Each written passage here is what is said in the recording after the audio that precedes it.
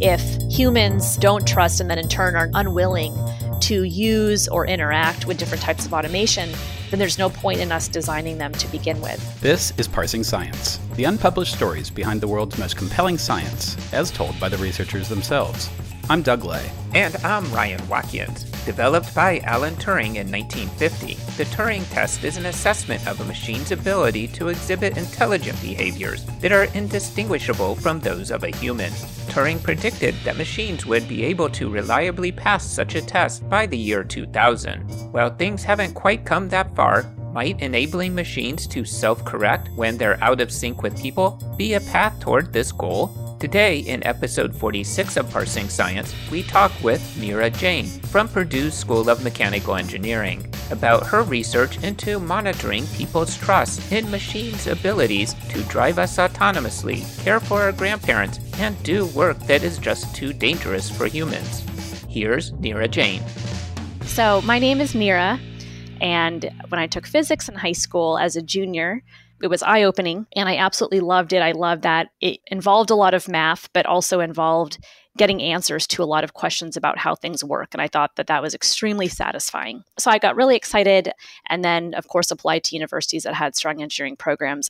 And my choice of mechanical engineering was largely driven by having really loved physics, specifically within physics, loved one part of it called mechanics.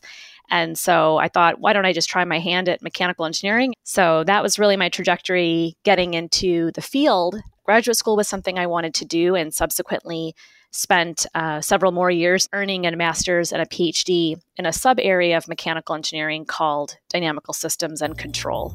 And it was during that process that I realized that I actually wanted to pursue a career in academia, and that's why I'm here now.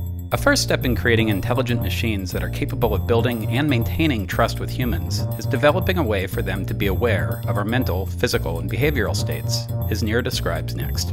What we were looking at was how do we really estimate human trust? There's no way to ever say that you can truly measure it. And so we basically designed human subject experiments in which we collected a lot of the psychophysiological data and used different types of machine learning algorithms, specifically one called classification algorithms, where we said, well, can we, using all this data, classify whether a human is trusting or not trusting? And really what we were able to mathematically compute is their likelihood that they will trust the machine, or in this case, sort of a decision aid, an intelligent decision aid.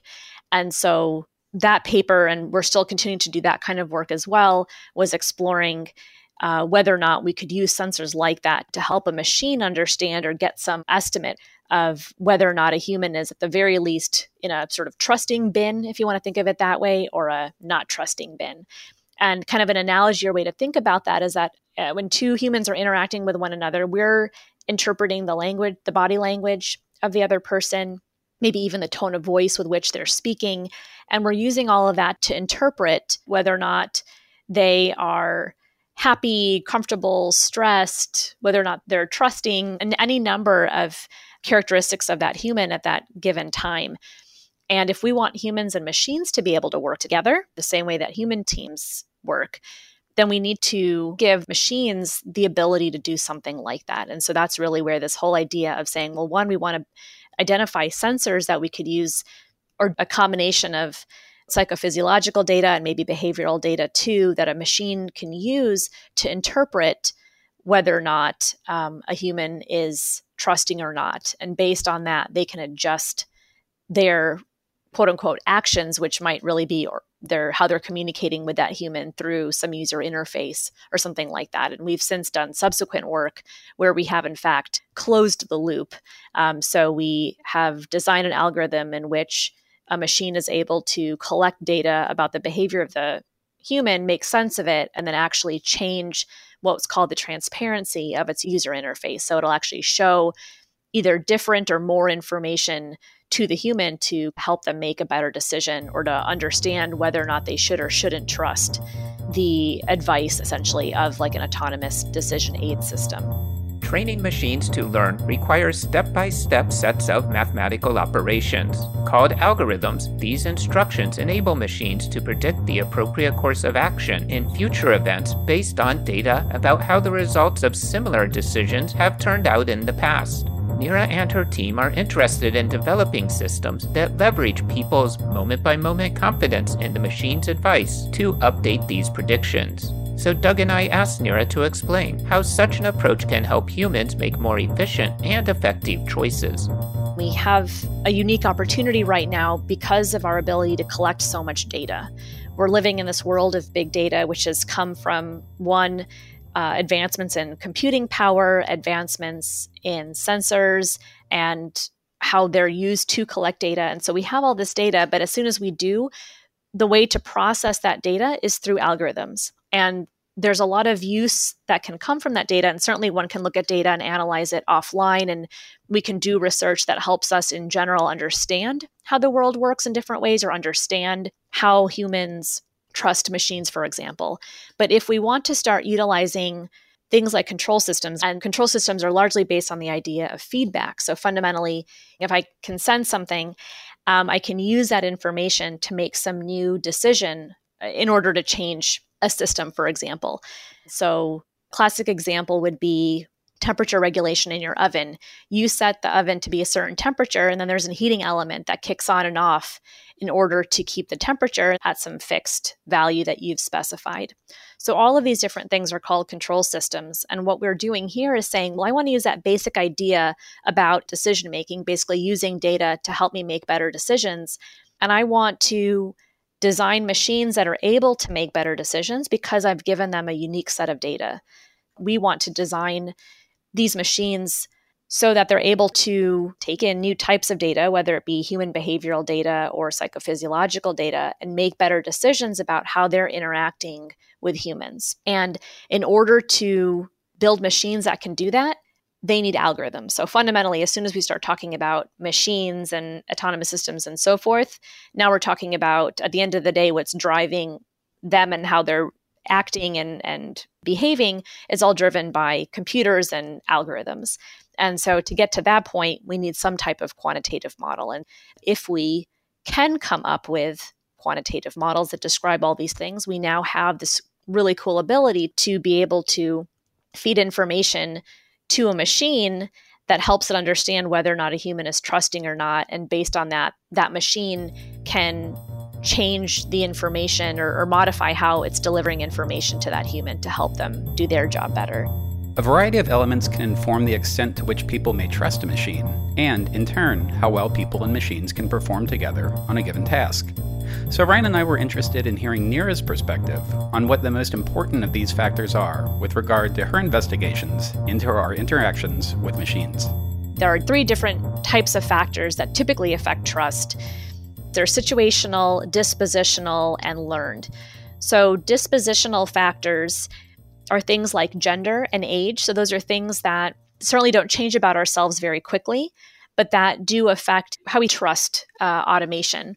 And so in this particular paper, we explored as a secondary effect effective demographics and saw differences between men and women, how their trust evolved as they interacted with machines, and also things like national culture.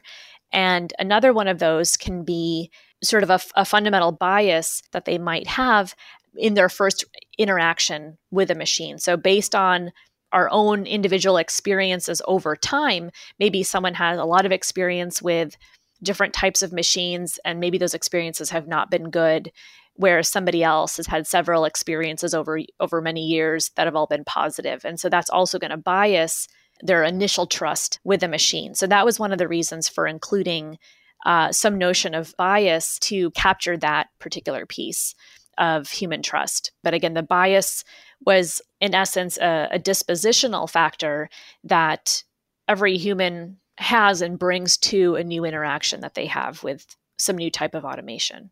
And the other types of factors that affect trust are situational and learned. So situational is kind of what it alludes to. That's things that are context dependent, like the specific task itself. So very dangerous tasks versus less dangerous ones, humans will be more or less willing to trust a machine in different scenarios.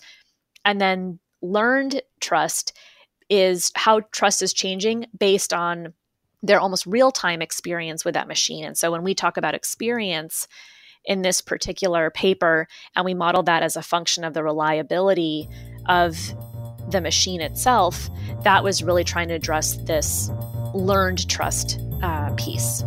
AI is designed to manipulate or control people's trust in them wouldn't just be unethical. In applications like autonomous cars and healthcare robots, they could be deadly. We asked Neera how it is that intelligent machines can be developed so as to maximize our trust in them when they're most likely to be correct, but also to augment our mistrust when their recommendations are less certain. The term that we prefer to use is calibrating trust, because at the end of the day, we certainly want to help humans realize when they should trust machines, but we also want to help recognize when they shouldn't trust a machine. So, for example, there are going to be situations in which machines make a bad decision, and we actually need the human to then specifically not take the recommendation or advice of this automated system and make their own decision because they're actually getting faulty information. And so we call that trust calibration. We want to help the human calibrate their own trust in the machine by making sure they're provided with all the right information that they need to do that calibration. So from that perspective, if in general we want humans to be willing to trust machines, then certainly we expect that all machines and systems often are going to have misses and false alarms, also known as false negatives and false positives. And ideally, you design a system that doesn't have any misses or false alarms. So it's 100%, correct all the time. It's never going to give you any type of faulty information. But the reality is that most of these are. And if we think about The Boy Who Cried Wolf, when we defined a factor in here called the cry wolf factor, it was exactly that. If you're interacting with some machine, it gives you maybe just the wrong information several times. That alone is something that's going to lead to you probably having less trust. But what we did with the false alarm and miss investigation was to say, well, the machine can be wrong in two different ways. Neera and her team carried out an experiment in which sensors measured how people's minds and bodies responded when confronted with a virtual self-driving car which had faulty sensors. We'll hear how a machine's potential for being wrong is linked to the severity of the consequences of those missteps after this short break. This episode is sponsored by We Share Science. When researchers are curious about what is happening in science, they go to We Share Science to explore video abstracts uploaded by other researchers. You can search their vast catalog of video abstracts to learn about the latest scientific findings, or you can share your research with the world. Whether your research is in progress or already published, at We Share Science, you can share your science and grow your impact. Explore the world's research at WeShareScience.org. Now, back to Parsing Science. Here again is Neera Jain. The scenario here was a human driving in a car, but they can't actually see out their windshield. So they're relying on a sensor that will either tell them that, yes, there's an obstacle ahead, essentially you should slow down or hit the brakes, or no, there is no obstacle, there's a clear road and you can keep driving. In this case, the human is at the mercy of the information that they're getting from the sensor. And it's a big difference if the machine says, oh, there's an obstacle and you brake, but it turns out that there wasn't. That would be a false alarm. So it's annoying that you hit the brakes and you could have just kept driving. But it is really dangerous if the sensor says there's a clear road ahead. And so you keep driving. And in fact, there was an obstacle. And then all of a sudden your car has crashed.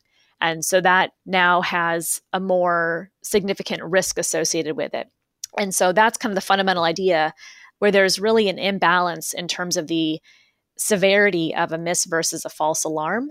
And you can imagine that several false alarms can be annoying, but even one miss, for example, can be enough for somebody to say, you know what, I don't trust this. I don't want to use this sensor anymore, or I don't want to rely or use this automation anymore. So from the perspective of engineers who are designing different types of automation that are meant to help humans or make human lives better, it's important to understand how things like misses and false alarms affect human trust. Because at the end of the day, if humans don't trust and then in turn are unwilling to use or interact with different types of automation, then there's no point in us designing them to begin with. And that's actually more fundamentally how I came to be interested in this topic. Ryan's undergraduate degree was in mathematics education, and I currently teach data science, so we couldn't resist asking about the technical details under the hood, so to speak, of the computational model which Neera and her team applied to their autonomous driving experiment. The metric that we use, which is called rise time here, is actually a standard metric for characterizing a first or really a second order dynamic response of a system. So mathematically, if you have a second order differential equation and you simulate that system response, then you get an exponential that increases and kind of flattens out or decreases with time. And in our case, it was switching back and forth because we kept kind of perturbing the system. We kept switching the reliability of the system. But fundamentally, the solution to a second order differential equation is either an increasing exponential or a decaying exponential function.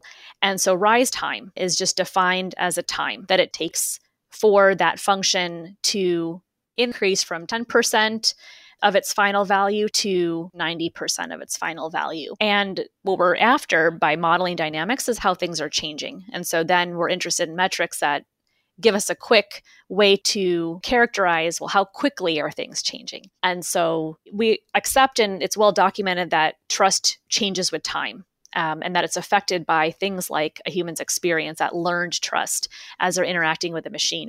And what we were studying here in the context of rise time was understanding, is that time that it takes for trust to change different for men and women or different for people of different cultures? Intuitively, we might expect that, right? If you're somebody that's more risk averse, then I would actually expect your trust to drop pretty fast if you encounter a system that is giving you a lot of faulty information. Intelligent machines have applications in manufacturing, commercial electronics, and many other sectors. Self-driving cars and trucks, however, represent the state-of-the-art in AI in consumer applications. So we wanted to know how well Neera trusts them.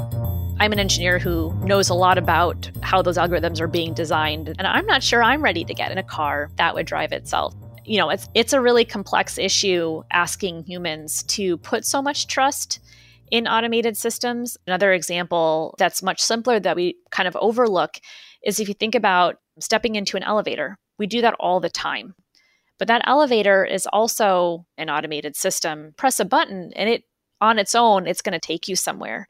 I'm sure there's some interesting stories about how they were received by the public when elevators first got installed. And I'm sure there were a lot of people who were hesitant to get in. And I'm sure anyone who's ever been stuck in an elevator might still be hesitant. But the majority of society is willing to step into an elevator and trust that it's going to take you where you just asked it to take you.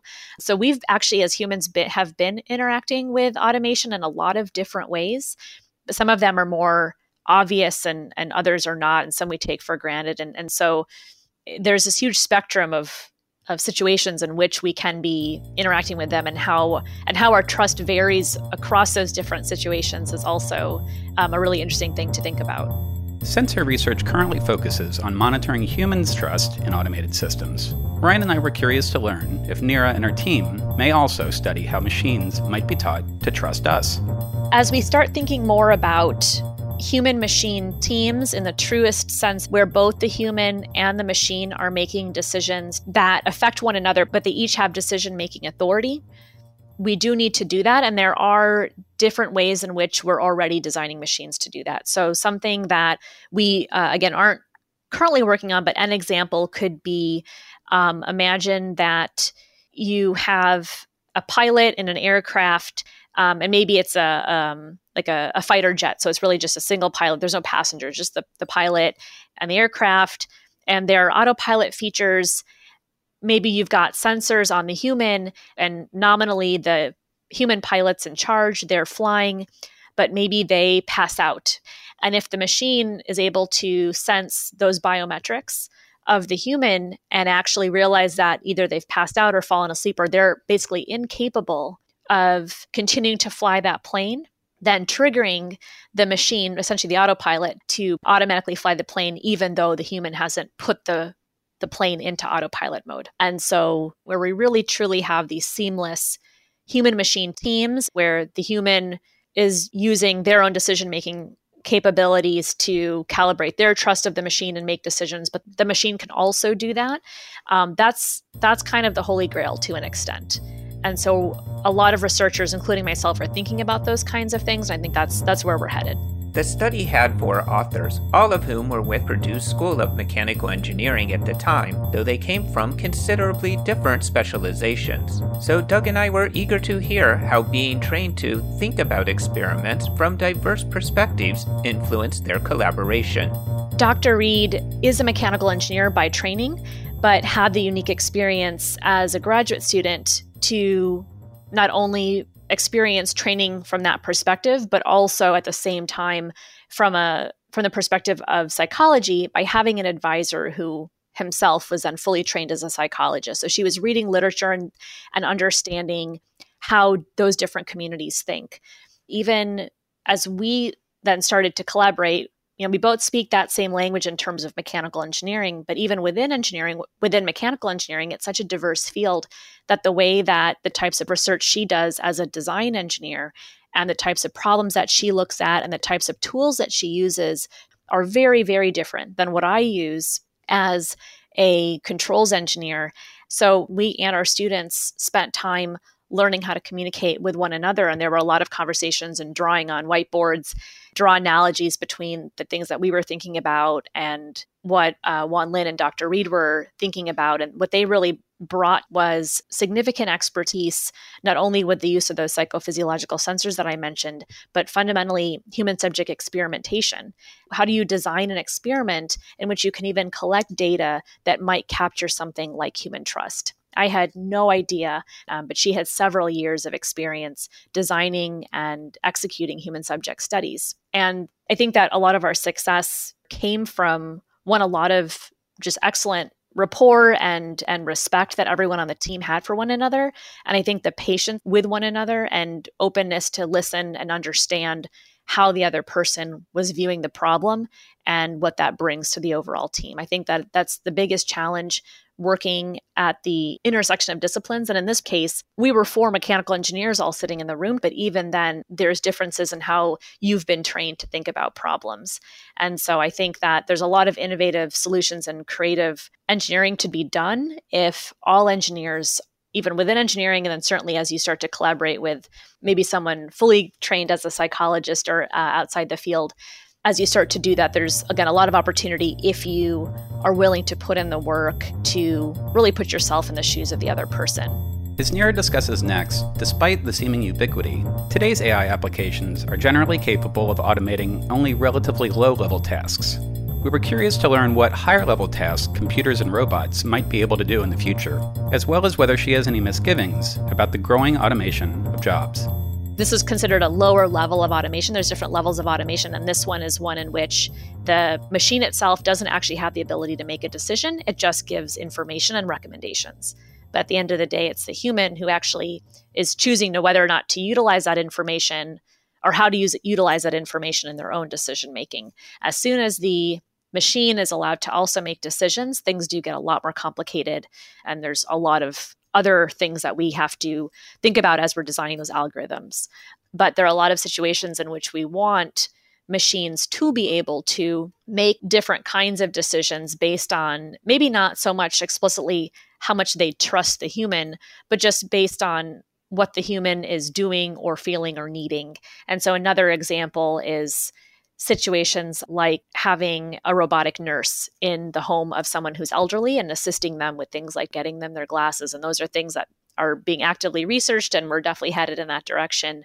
In that kind of situation, we would want that robotic nurse to, one, be able to sense if the elderly individual feels nervous or anxious or untrusting of the machine, for that machine or robot to give that person some space and not be sort of aggressive with them, but also recognize if the elderly person actually falls and is unable to ask for help. We want a machine or robot rather that's smart enough to start offering assistance when the human's not able to ask for it themselves. So we want these different machines and robots to be able to do things that humans can do. Fundamentally, that's what we're trying to build.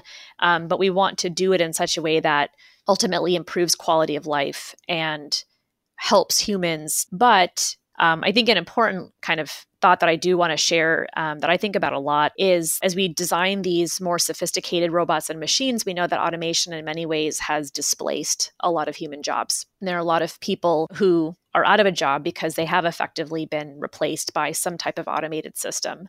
And I think that one thing that I'm personally committed to, and that really drives the research that I do, is that I'm not interested in designing machines that should be replacing humans, but that are augmenting or helping humans to do what they do best. So there are still certain tasks and decisions and other cognitive processing that we know humans can do way better than machines. But there's other situations where we task humans with doing things that are maybe very unsafe that we really shouldn't ask humans to do. And so in those situations, if we can develop assistive robots or other types of automation that help the humans, but still give the human fundamentally their decision-making power and help them to do the jobs that they want to do and leverage what we know the human brain is capable of, I think that that's really where the future should go and will go.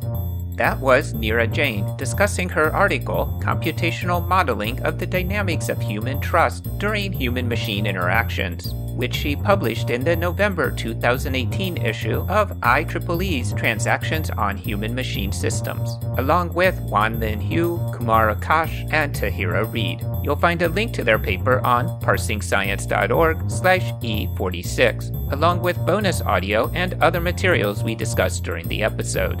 If you enjoy Parsing Science, consider becoming a patron for as little as $1 a month. As a sign of our thanks, you'll get access to hours of unreleased audio from all of our episodes so far, as well as the same for all of our future ones. You'll be helping us continue to bring you the unpublished stories of scientists from around the world, and be supporting what we hope is one of your favorite science shows. If you're interested in learning more, head to parsingscience.org/support for all the details. Next time, in episode 47 of Parsing Science, we'll be joined by Amy Orban from the University of Oxford. She'll talk with us about her research into the association between kids' digital technology use and their well-being. What the research shows and what we've naturally known, but I think what this paper visualizes is that data analysis can actually change what you then end up seeing in the data. We hope that you will join us again.